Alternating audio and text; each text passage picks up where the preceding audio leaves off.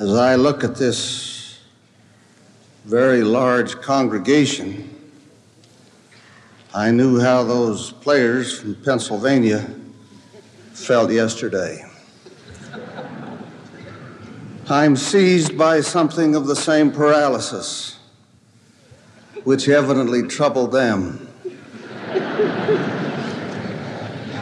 They made a pretty good comeback, but it was too late.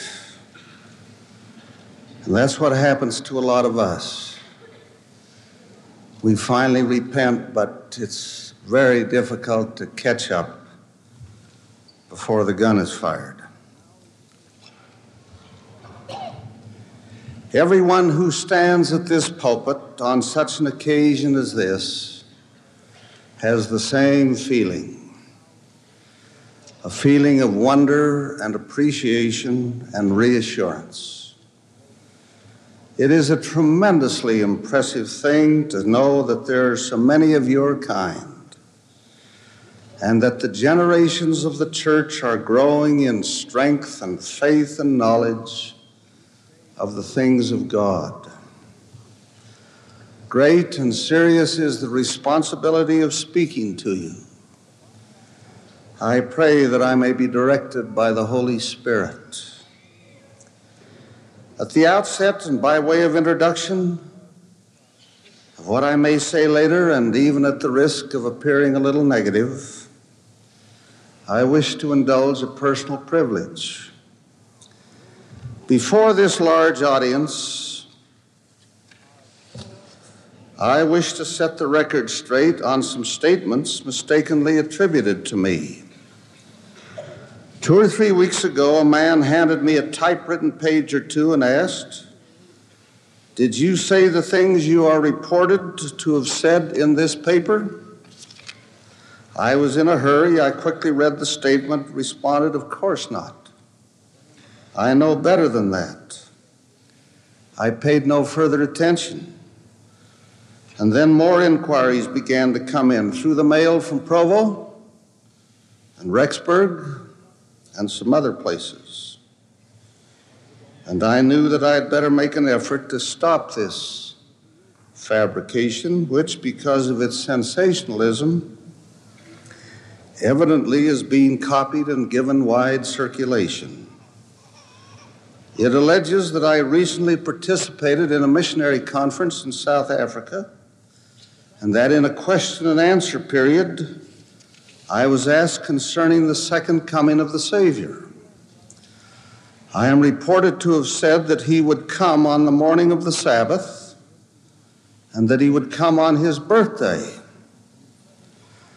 From those alleged premises, the originator of this document had consulted a 100-year calendar and had concluded with some measure of certainty that the Lord will come on April 6th, 1986. I'd just like to say you'd better shape up.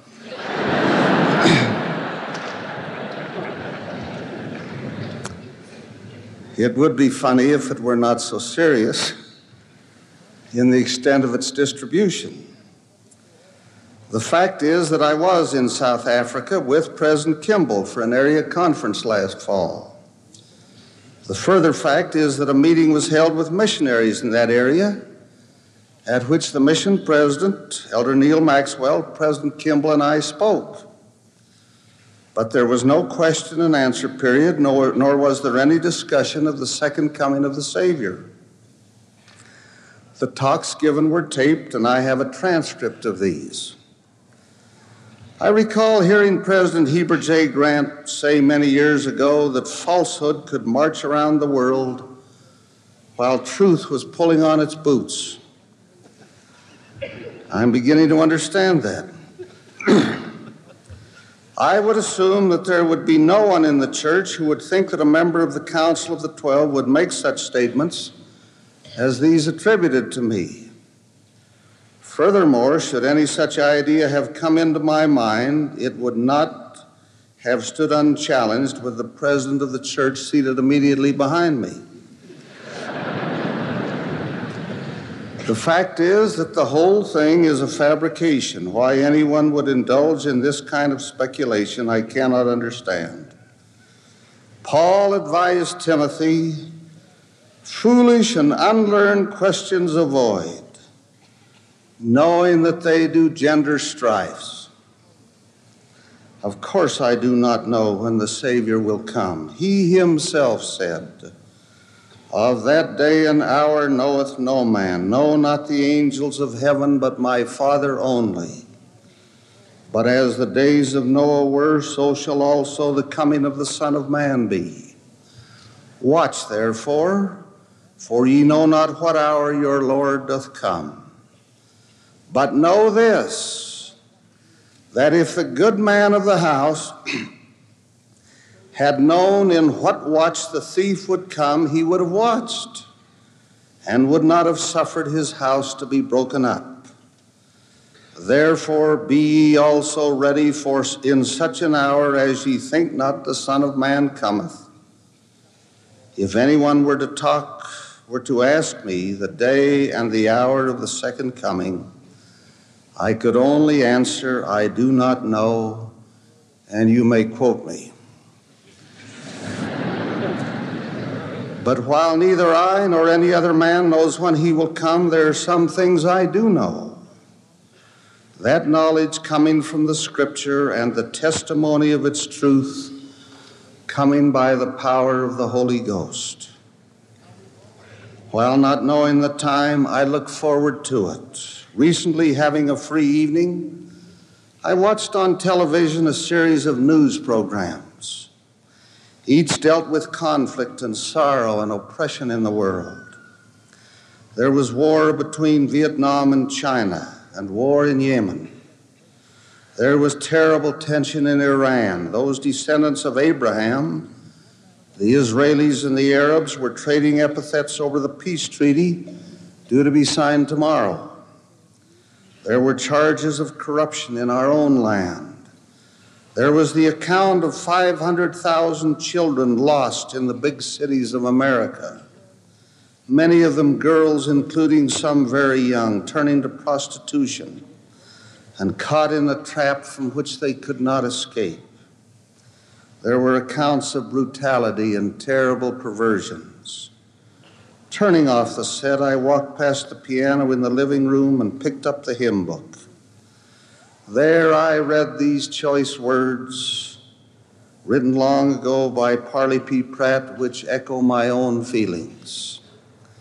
Come, O thou King of kings, we've waited long for thee, with healing in thy wings, to set thy people free. Come, thou desire of nations, come, let Israel now be gathered home.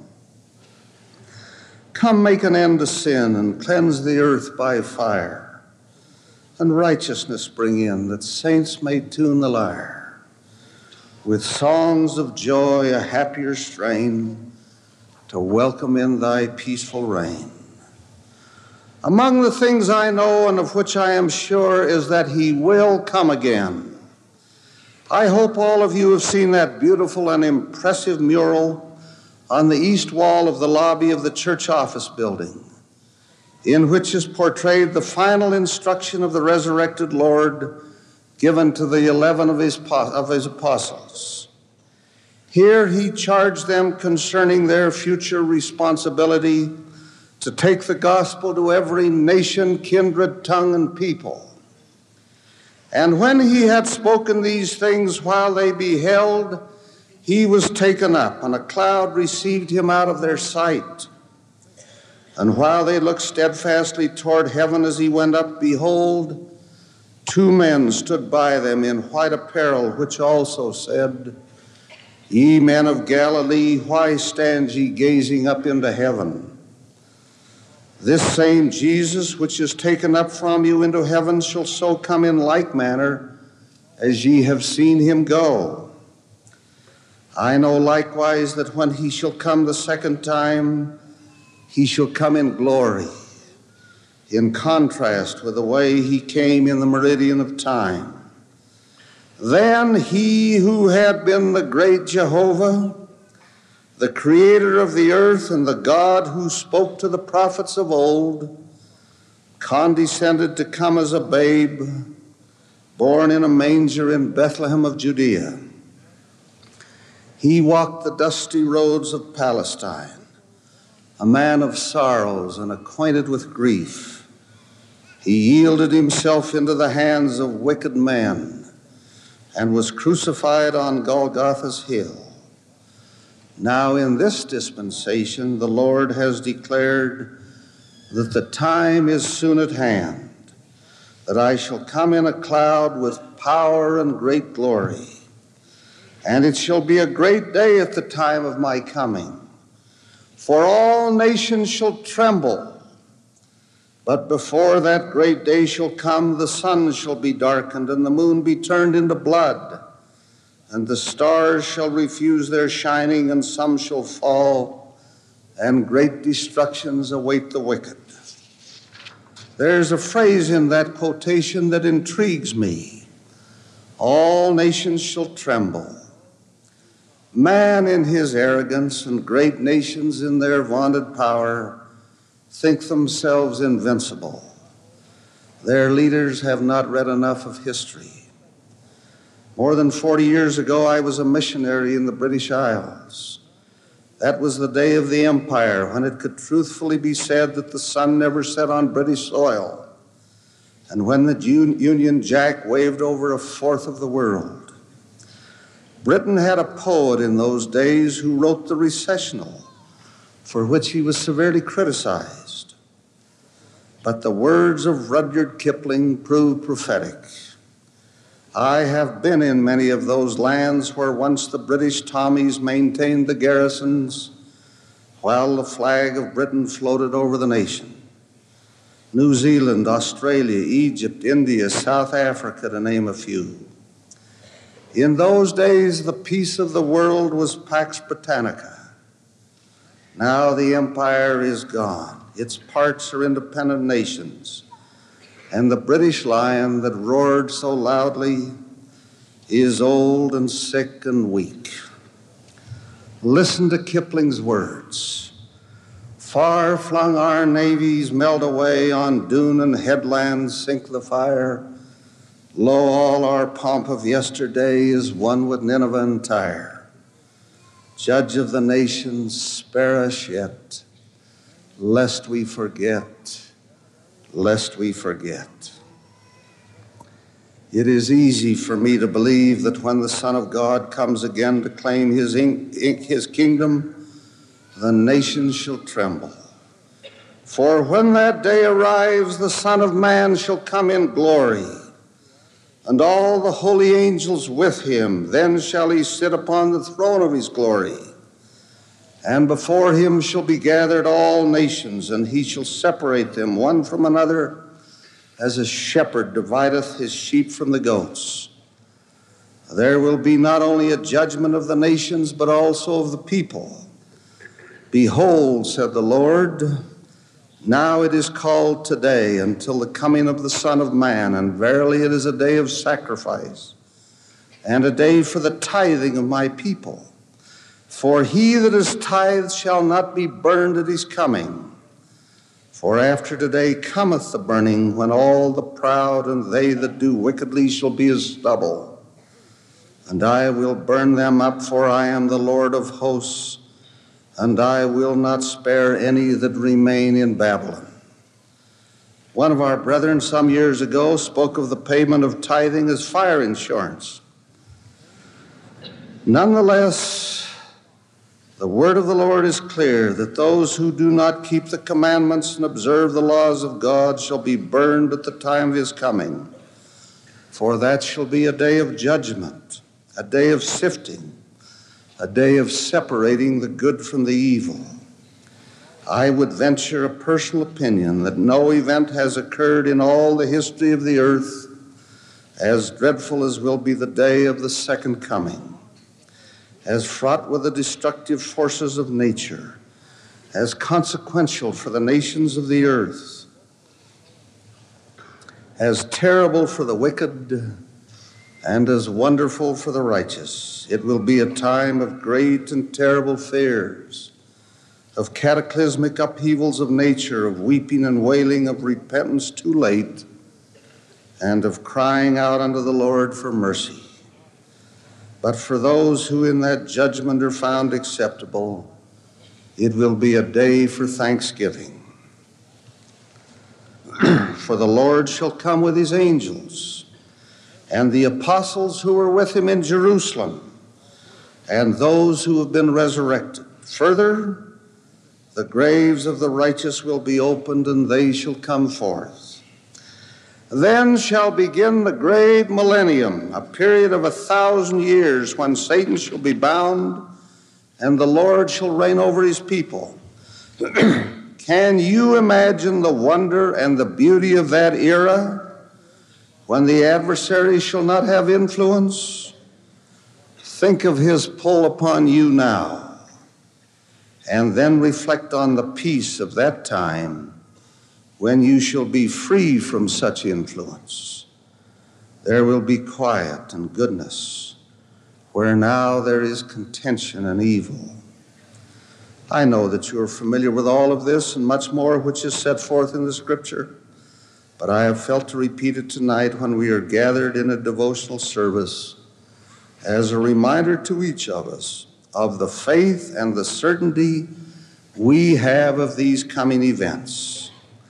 To know when they will come would take from us much of the self-discipline needed to walk daily in obedience to the principles of the gospel.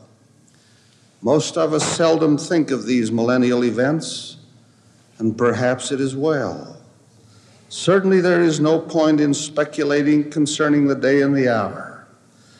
Let us rather live each day, that if the Lord does come, while we are upon the earth, we shall be worthy of that change, which will occur as in the twinkling of an eye, under which we shall be changed from mortal to immortal beings. And if we should die before he comes, then if our lives have conformed to his teachings, we shall arise in that resurrection morning and be partakers of the marvelous experiences designed for those who shall live and work with the Savior in that promised millennium. We need not fear the day of his coming. The very purpose of the church is to provide the incentive and the opportunity to conduct our lives in such a way that those who are members of the kingdom of God will become members of the kingdom of heaven when he establishes that kingdom on the earth. Very quickly now, and by way of conclusion, may I suggest only 2 or 3 of the things which, if observed, will assist. The prophet Micah declared, "He hath shewed thee, O man, what is good. And what doth the Lord require of thee but to do justly, and to love mercy, and to walk humbly with thy God?" There is enough for a long sermon in that one injunction. Let me touch on one point only: to love mercy.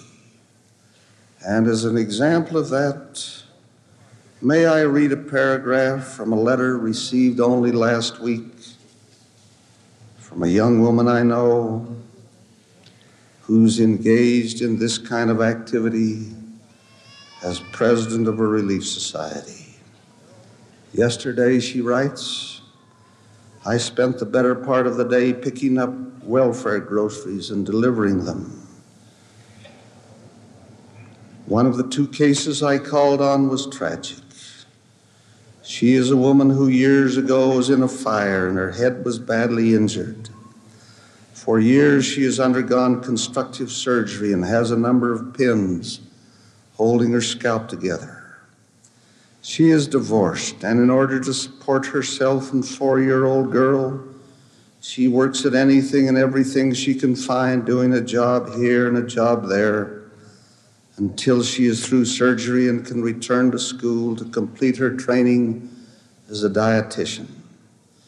She has no car, and relies solely on her bicycle for transportation in this great and busy city. She has ridden that bike all winter with her little girl on her back, sometimes going as many as 30 miles in a day in order to get to and from a small job. A week ago, she hit a patch of ice while riding, fell, struck her head, and suffered a concussion. She refused to go to the hospital because she had no money to pay, so she remained in her apartment, suffering from intense pain until her sister found her and got medical help. Her mother was then able to assist her just a little. Her home teacher happened to call and discovered her plight. When I, as the Relief Society president, called her, I discovered she had no food in the house, no medication for her diabetes, and not a cent of money. And so yesterday, I went to deliver the groceries and take her some medication. What a pathetic sight. What an opportunity to serve one of those so desperately in need. Love mercy, to walk in obedience to the commandment of the Lord in imparting of our substance for the work of his kingdom. Straightforward is the commandment, and marvelous is the promise voiced through the prophet Malachi. I shall not take time to read it. You are familiar with it. But let me give you a testimony I heard only last Sunday, spoken by a man once poor in his childhood, now prosperous in his old age. He stood before that congregation and said, "When I was a boy on a summer's day, I would lie out in the lucerne patch and chew on twigs and look up at the sky and wonder where the windows of heaven are that my parents had spoken of. I couldn't see them in the clouds, and I thought they must be somewhere in the blue. I wondered how the windows could be opened so that I could get a Boy Scout uniform and a pony and a bicycle. I never got these, but I have come to see how the windows of heaven are opened as I have become the beneficiary of the kindness of good and generous neighbors and friends in this ward in which we live." Finally, pertaining to this general subject, let me read a few more words of revelation. I read to you young people, a few words of commandment and a few more words of promise. The commandment: let virtue garnish thy thoughts unceasingly. Let virtue garnish thy thoughts unceasingly. The promise: then shall thy confidence wax strong in the presence of God. I've thought of that statement a great deal.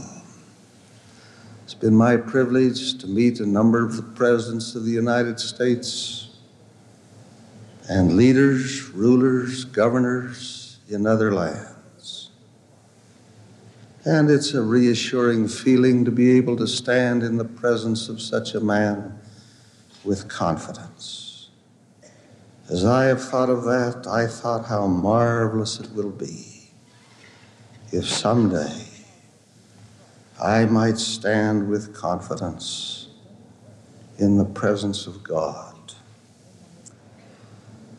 The Holy Ghost shall be thy constant companion, the Lord continues in this statement, and thy scepter an unchanging scepter of righteousness and truth. And thy dominion shall be an everlasting dominion.